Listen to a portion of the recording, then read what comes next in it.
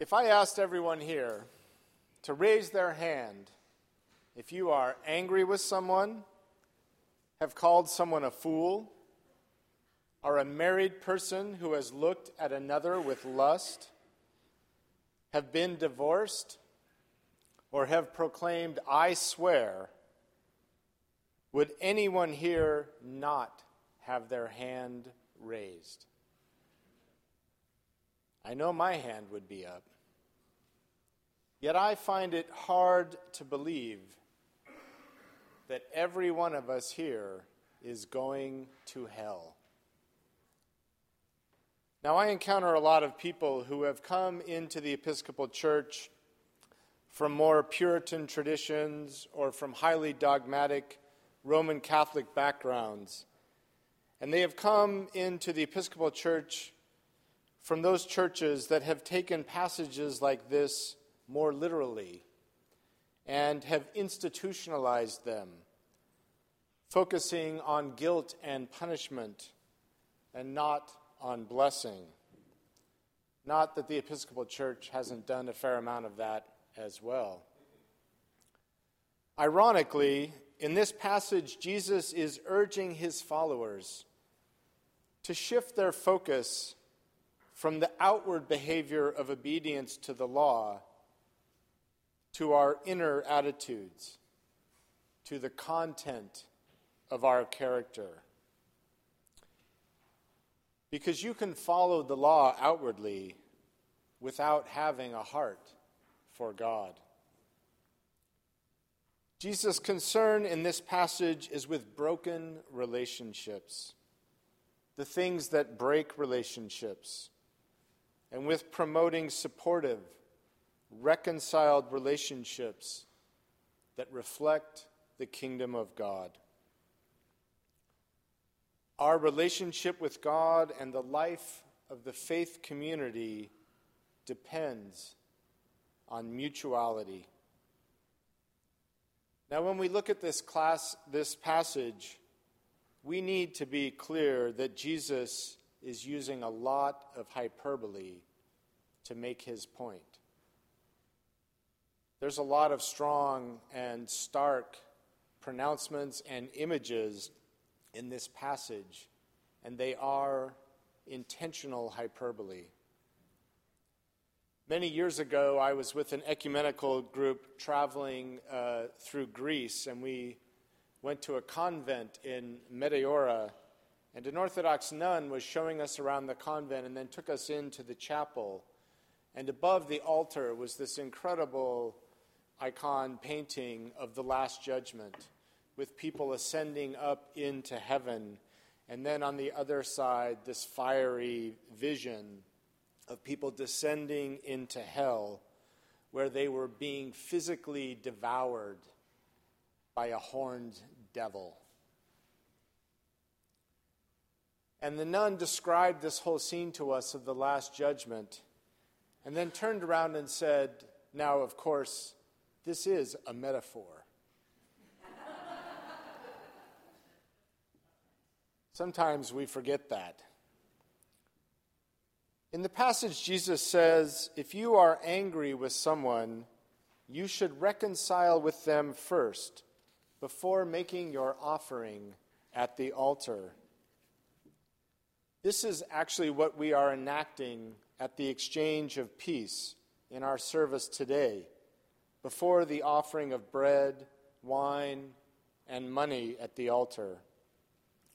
Fortunately, here at St. John's, it is often a very pleasant time of people greeting friends, wishing well to one another. It's sort of like a pre-coffee hour. But part of the intent of the exchange of peace is reconciliation. We become reconciled before we make our offering and then share Eucharist. So if there is anyone here this morning you need to reconcile with, be sure to exchange the peace of Christ with them. Did any of you watch that great Warriors-Thunder game last night?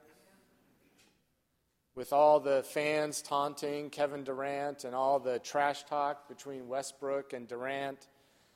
And at the end of the game, none of the players would shake hands with each other. That is not how to do the peace.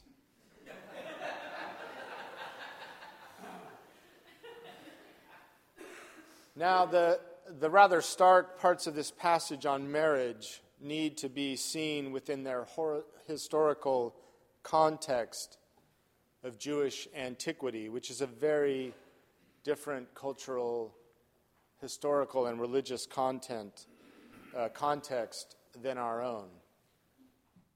From our own perspective, and even looking at marriage then, to understand this passage, we need to understand the fundamental faith question about marriage. The fundamental faith question is, does the marriage reflect the kingdom of God? Is it an icon of God's love in the world?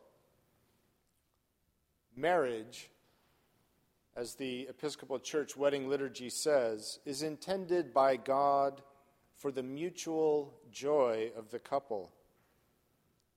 If there is no mutual joy, then the relationship does not serve its purpose.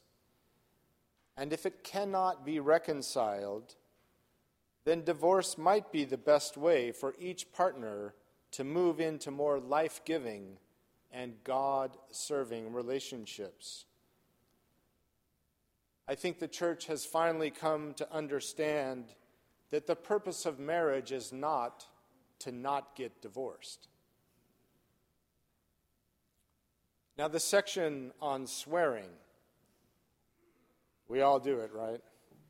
The section on swearing is really about conducting oneself with integrity. It's about the content of your character. It's about conducting yourself with integrity in private and in public. Fundamentally, it is about telling the truth, even and especially when doing so is not to your own advantage. I think part of our national anxiety right now is this entire battle over what is truth. What is a fact? What is true? They're not always the same thing, of course. And who gets to decide? I would only say this. If it doesn't reconcile with the truth of the God of love, it's all fake news. Jesus sets before us the same choice Moses sets before the people: life or death. Life or death. The emphasis here is on the choices we make.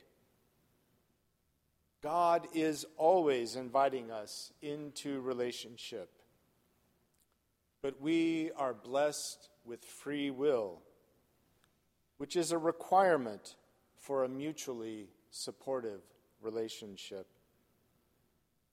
So we are always making choices to serve God or to serve ourselves. Many of the choices we make are a choice to serve God or to serve ourselves. The passage talks about going to hell or being sent to hell. Hell is self-willed distance from God. To be thrown into hell is to distance ourselves from God by our own action. The counterpoint in Deuteronomy is death. And the best description of death I've read is this: death, from a faith perspective, death is the slow process of giving ourselves to what does not matter. It's pretty profound.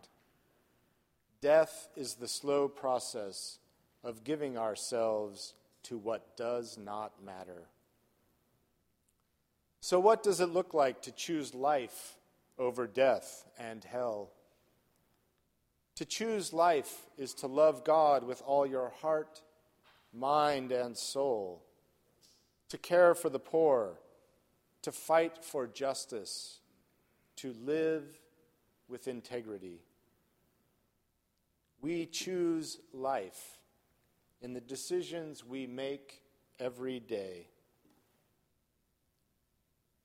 I want to share with you a passage I found on sacred possibilities for choosing life. Learn things you have told yourself you would never learn. Enjoy simple things. Play with children. Listen to the stories of seniors.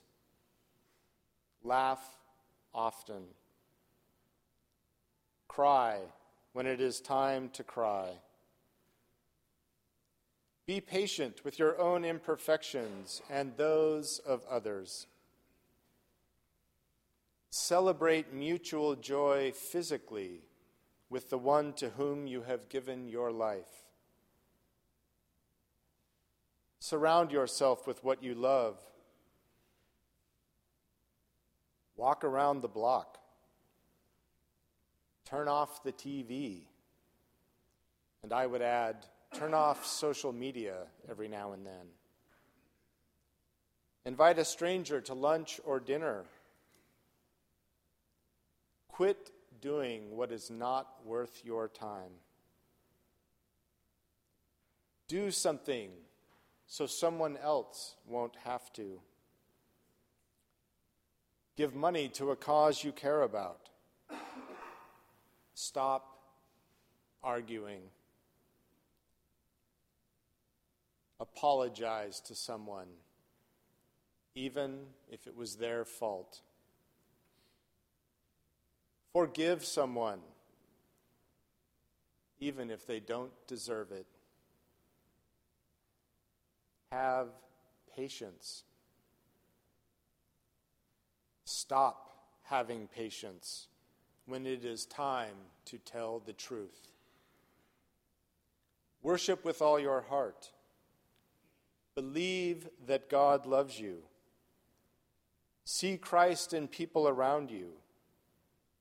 Share God's love with someone who has forgotten it.